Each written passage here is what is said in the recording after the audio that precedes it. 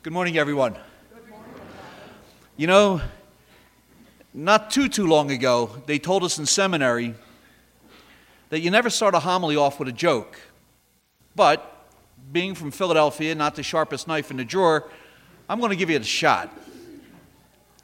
Have you ever heard of the joke of the missioner or the priest who comes from Kentucky? No. Well, this fellow spends a lot of time with our Lord in the Blessed Sacrament, and he writes out homilies and talks, and he really thinks and prays and hopes that it's going to move the souls of the people that he preaches to. So on a Sunday evening, say around 7 o'clock, he comes out to give a talk, and, he's expecting the church to be packed to the rafters. As a matter of fact, they're out in a parking lot. And he comes out, and there's only one poor fella sitting right there, wearing a yellow shirt. And the priest says to himself, "Dear God, what am I going to do?" So he goes running down, he sits next to the fellow, and he says, "What do you think?" The man looks at him and says, "Father, I'm a farmer, and I just come 10 miles off the farm to hear you preach. Now get up there and preach something." So the priest comes running back up, he stands at the ambo, and 3.5 hours later, he finishes. He's really feeling good about himself. He comes running back down, he sits next to the gentleman, and he says, "Say, how'd I do?" The fellow in the yellow shirt looks at him and says, "Father, I'm a farmer. And I told you when I got here, I'm a practical man." He says, "And I got to be honest with you, Father." He says, "Every day I got to go out and feed my chickens. And I stand in front of that chicken coop with a full bucket of feed. And if only one chicken comes out of that coop, I don't give them the whole darn bucket." Thanks, pal. I'll try, but it's impossible. The conferences for the weekly mission will be about an hour long. Each night during the mission, we will have afterwards certain things going on. For example, tonight we're going to give the blessing with the oil of St. Faustina. Tomorrow night we're going to speak about Mother Teresa of Calcutta. I should say St. Teresa of Calcutta. And most of you ladies, I think, received something from Susan Connolly, who knew Mother very well. I also knew Mother. Was just at her canonization. And Mother was convinced by our Lord to bring him into the world of darkness. He would say to her, "Come be my light." In other words, be my hands, my feet, my touch to those who live in darkness, who live a life of licentiousness, who live a life of lust, who live a life of debauchery. And to tell them that mercy is for all, but they have to come into the light, and I need you to be my light bearer. On Tuesday evening, we'll give a blessing with the oil of St. Padre Pio.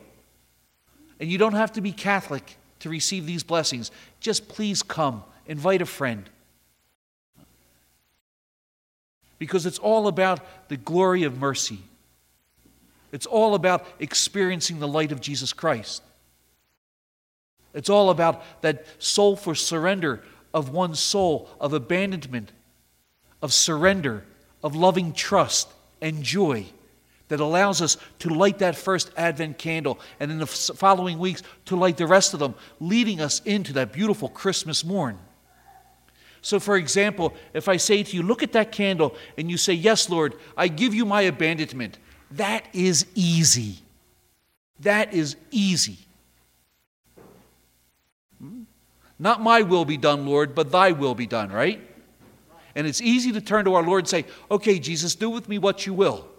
That's the easy part. That's the abandonment. Now the surrender comes. Okay, no more drinking, no more partying, no more this, no more that. And why am I doing it? Because I love God. Am I being faithful in my marriage? Am I being faithful in my priesthood? Am I being faithful as a kid? He begins to take these things away from us that would keep us away from Him in an inordinate attachment to people, place, and thing. Am I being faithful to my station in life? Am I praying every day? Just not on my own, but with my family. You have such an advantage over myself. Do you know that? I am bound to pray my office daily. It's the prayer of the church. And I live in community, but I'm rarely there. But a father and a mother who gathers their children at night and they pray the rosary together, they pray the chaplet of mercy together, or they spend time praying the Gospels and sharing the light of Jesus Christ in the family means so much. And I will never forget, I was in India one time, and I wasn't a priest, And I was visiting a family there, and each night the family got together. The whole family, the grandparents, the parents, the kids. And all of a sudden, they would pray the gospel of the day, they would pray the rosary, and then beginning from the eldest to the youngest, would all process up to the parents and grandparents and receive a blessing from their fathers and mothers. And then they would go off throughout the rest of the evening. And I was sitting next to this little Indian girl one day. She's about 15, 16 years old. And I leaned over and I said, "Does this happen every night in your family?" And she looked at me and said, "Yeah, doesn't this happen where you come from?" And I mean, God's honest truth. I mean, I have 4 brothers. And I said, the only time the Sullivan brothers ever got together was to eat and to fight, and not in that order. I mean, never to pray. And I mean, this kid's showing me, but also the beauty of family. And the family that prays together stays together. And that means when that candle is lit, your heart's united in one in anticipation of the glory to be revealed. As we light the second candle, our hearts should become even more engulfed in fire. Our faith, in other words, increases. Our anticipation, our want, our desire for God increases.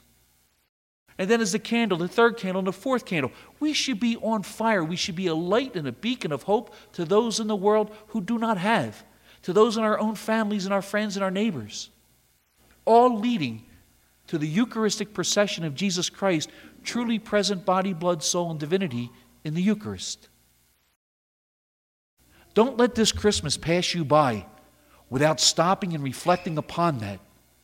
That light is the light of your faith, and it's up to you to keep it going, to keep asking for our Lord for that oil of gladness, the odor of sanctity, the illumination of the heart and the mind and the soul, to know God's will and to follow it. It's just not about lighting a candle and making a wish.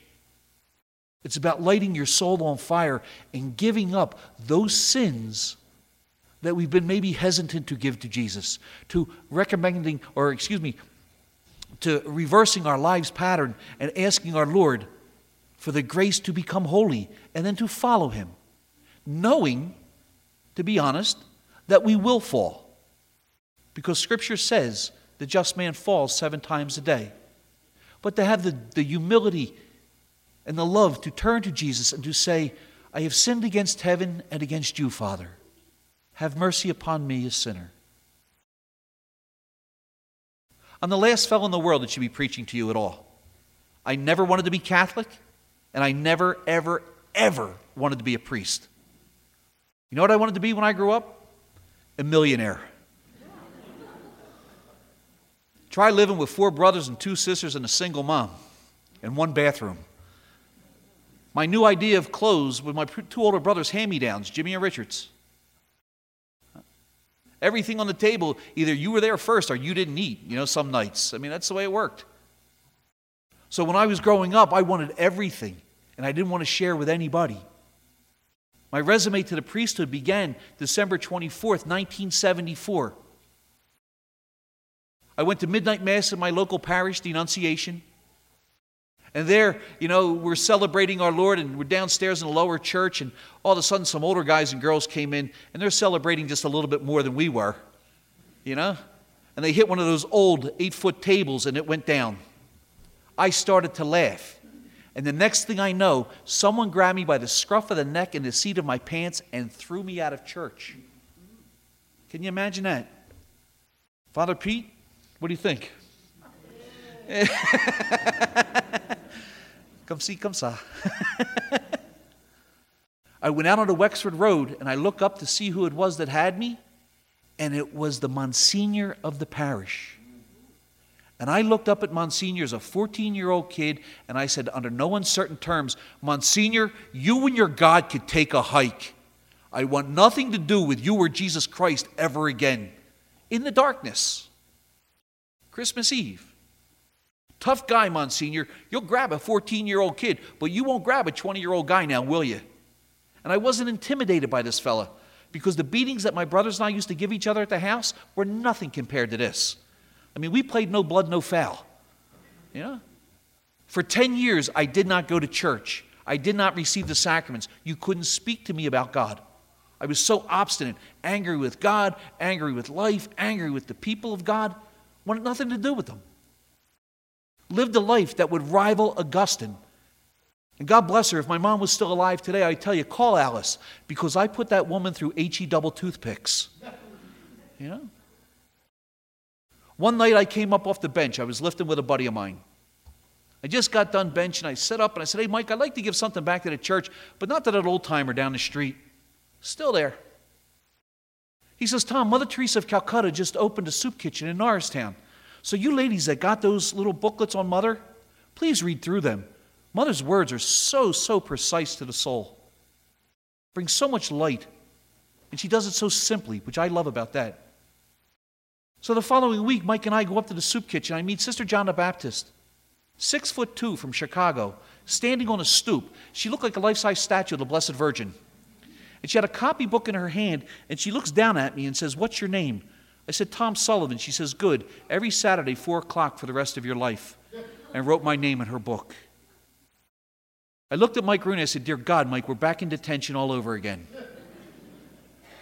Go into soup kitchen. Go right to the pots and pans. Next thing I know, this little Indian nun comes over to me and says, brother, come. Yes, sister. Takes me down a dark hallway. You know, kind of like that anticipation of seeing the candle lit. As it turns out, we go into chapel, and there before our Lord in the Blessed Sacrament, she says to me, every time you come to soup kitchen, every time you leave soup kitchen, you come here and thank God for the privilege of serving Him in the distressing disguise of the poor. I learned our Catholic faith not by philosophy and theology. That would come later. I learned our Catholic faith by doing, by coming out of myself, by giving back. A handshake, a hug, a kind word, change of clothes, cleaning up after them, scrubbing a floor, whatever it took. And to recognize Christ in that individual, not looking at race, creed, or color, but truly trying to find Jesus in that person and allowing them to find Jesus in me. And that's tough. Because to do that, you have to look here.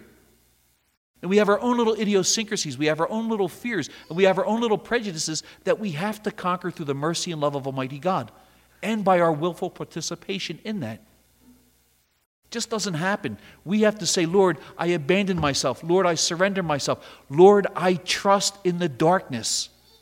And then do it all with the grace of joy, the fruit of the Holy Spirit. After a little while of working with the sisters, I noticed I was going there for about a month or so. And every time I showed up, the sister would hand me a sack of onions. After about a month of that, I got a little perturbed, to be honest. I went up to the sister, I said, Sister, have I offended you in any way? No, Uncle, you haven't offended us. Then what is it? Why is it every time I get the onions? This guy and his family, he don't get them. These girls right here, they don't get them. Over there, this fellow, just me. What have I done to you? And she smiled and laughed and said, we like to see American men cry.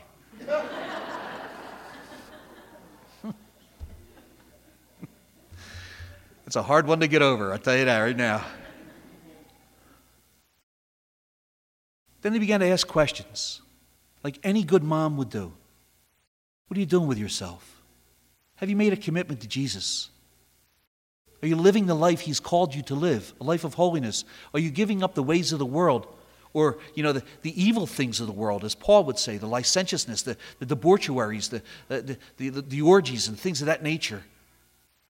Are you being faithful to this call to holiness that He is extending to you? So I decided, something, if I'm going to talk the talk, I have to walk the walk. As I expressed to the other folks this morning at Mass, I cowboyed up. I went down to confession. And I went into my church that I hadn't been in 10 years, and I knelt down in a confessional, and I said, bless me, Father, for I have sinned. It's been 10 years since my last confession. And who do you think's waiting for me? Monsignor John J. Haight. I'm looking for the mercy of God, and I've got Haight next door in the window. I confessed to Monsignor for a half hour. I told him everything. And at the end of the half hour, I said to him, Monsignor, that's it, no more. I heard this. I leaned on the screen and said, Monsignor Haight, are you okay? Then I heard, 150 Hail Marys. Yeah, ooh, was right. I went out into the pew, not too happy about it, began to pray 150 Hail Marys, and what I recognized was this: that man didn't give me a penance. That priest put the rosary in my hand, and therefore the gospel of Jesus Christ, because the rosary is nothing more than the gospel of Jesus Christ. The Annunciation, the Visitation, the birth of our Lord, Christmas, the presentation, the finding in the temple, the Passion, the glorious, the luminous. It's Jesus. And at the same time I'm praying those 150 Hail Marys, I realize that Our Lady is spiritually taking me to her Son, saying, look, Jesus, he who was once dead has now come back to life. In other words, sanctifying grace has been refreshed in the soul, and he is able to go forward. And if you call him home tonight, he is able to enter into the gates of heaven. For without sanctifying grace, it's impossible. Therefore, no mortal sin. And if you do commit mortal sin, or if you have mortal sin on the soul, I beg you, come see me this week. Let me take care of that for you. Or go see Father. Let him take care of you for it. And just to give you a synopsis of the last year of my life, from someone who swore to God he would never step foot again in the Catholic Church or any other church, he allows me to offer Mass each day, to proclaim his word and to absolve. But in the last year, I have offered Mass with the Holy Father 3 times, in Philadelphia and twice in Rome.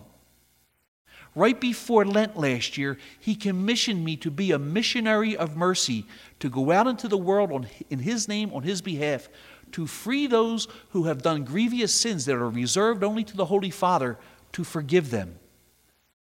And then to stand at Mother Teresa's canonization and to hear my friend be called a saint in the church. And I just heard the other day, and I read it in the Catholic Register, that Pope Francis has extended indefinitely this commission to be missionaries of mercy. Therefore, until he calls it in, I am able to go out anywhere in the world to say, what sins you have committed, I can loose in his name. And what would be a sin that would say you're excommunicated, that would be reserved to the Holy Father? Say if you profane the most blessed sacrament, you received Jesus and you threw him on the ground and you cursed him. Or if you went and you punched the Holy Father or a priest. Or if you committed some sort of heinous crime that is only reserved to him, you try to take the life of a pope, I can absolve you.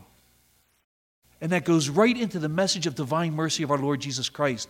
There is absolutely no sin Almighty God will not forgive, provided we ask him. And in the confessional, the greatest miracles take place. Because there is where the soul is rejuvenated. There is where it receives the grace of God's light. And there it makes itself more presentable to receive him worthily, truly worthily, in Holy Communion. That's just a quick picture of what he's done with one who swore to God he would never step foot again in the church. And to add on top of all that, and I'll conclude with this. I have a brother who's a priest in the Archdiocese of Philadelphia. 30 years Jimmy's there. And we are completely different in mentalities, I guess. Jimmy did everything by the book. I zigged and zagged all over the neighborhood. When Jimmy heard that I was going to become a priest, he kind of sat back and was quiet about it. My younger brother Steve calls Jimmy up and says, Jim, is it true Tommy's going to become a priest with the Fathers of Mercy? And Jimmy said, yeah, Steve, stranger things have happened in the history of the church.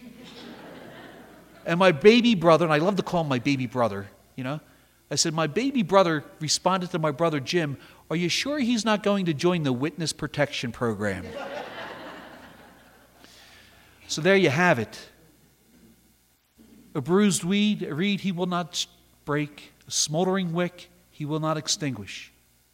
But what he truly wants from each and every one of us, beginning today and for the rest of our lives, is to seek him in the light of the beatific vision. To light the candle of your heart, to be inflamed with the love of God and the love of neighbor, and to follow him wherever he may take you. Your mission begins this evening at 7 o'clock, and each night the mission will run through congruently. Remember, from 6 until 6:45 each night, I'll be in the confessional, and then immediately following the conference. So please take time and make time to come and spend it with our Lord. And if anybody's interested in regards to Christmas presents or stuffing or stocking stuffers, there's a few things out on the table you may want to take a look at. May God bless you and keep you, and thank you.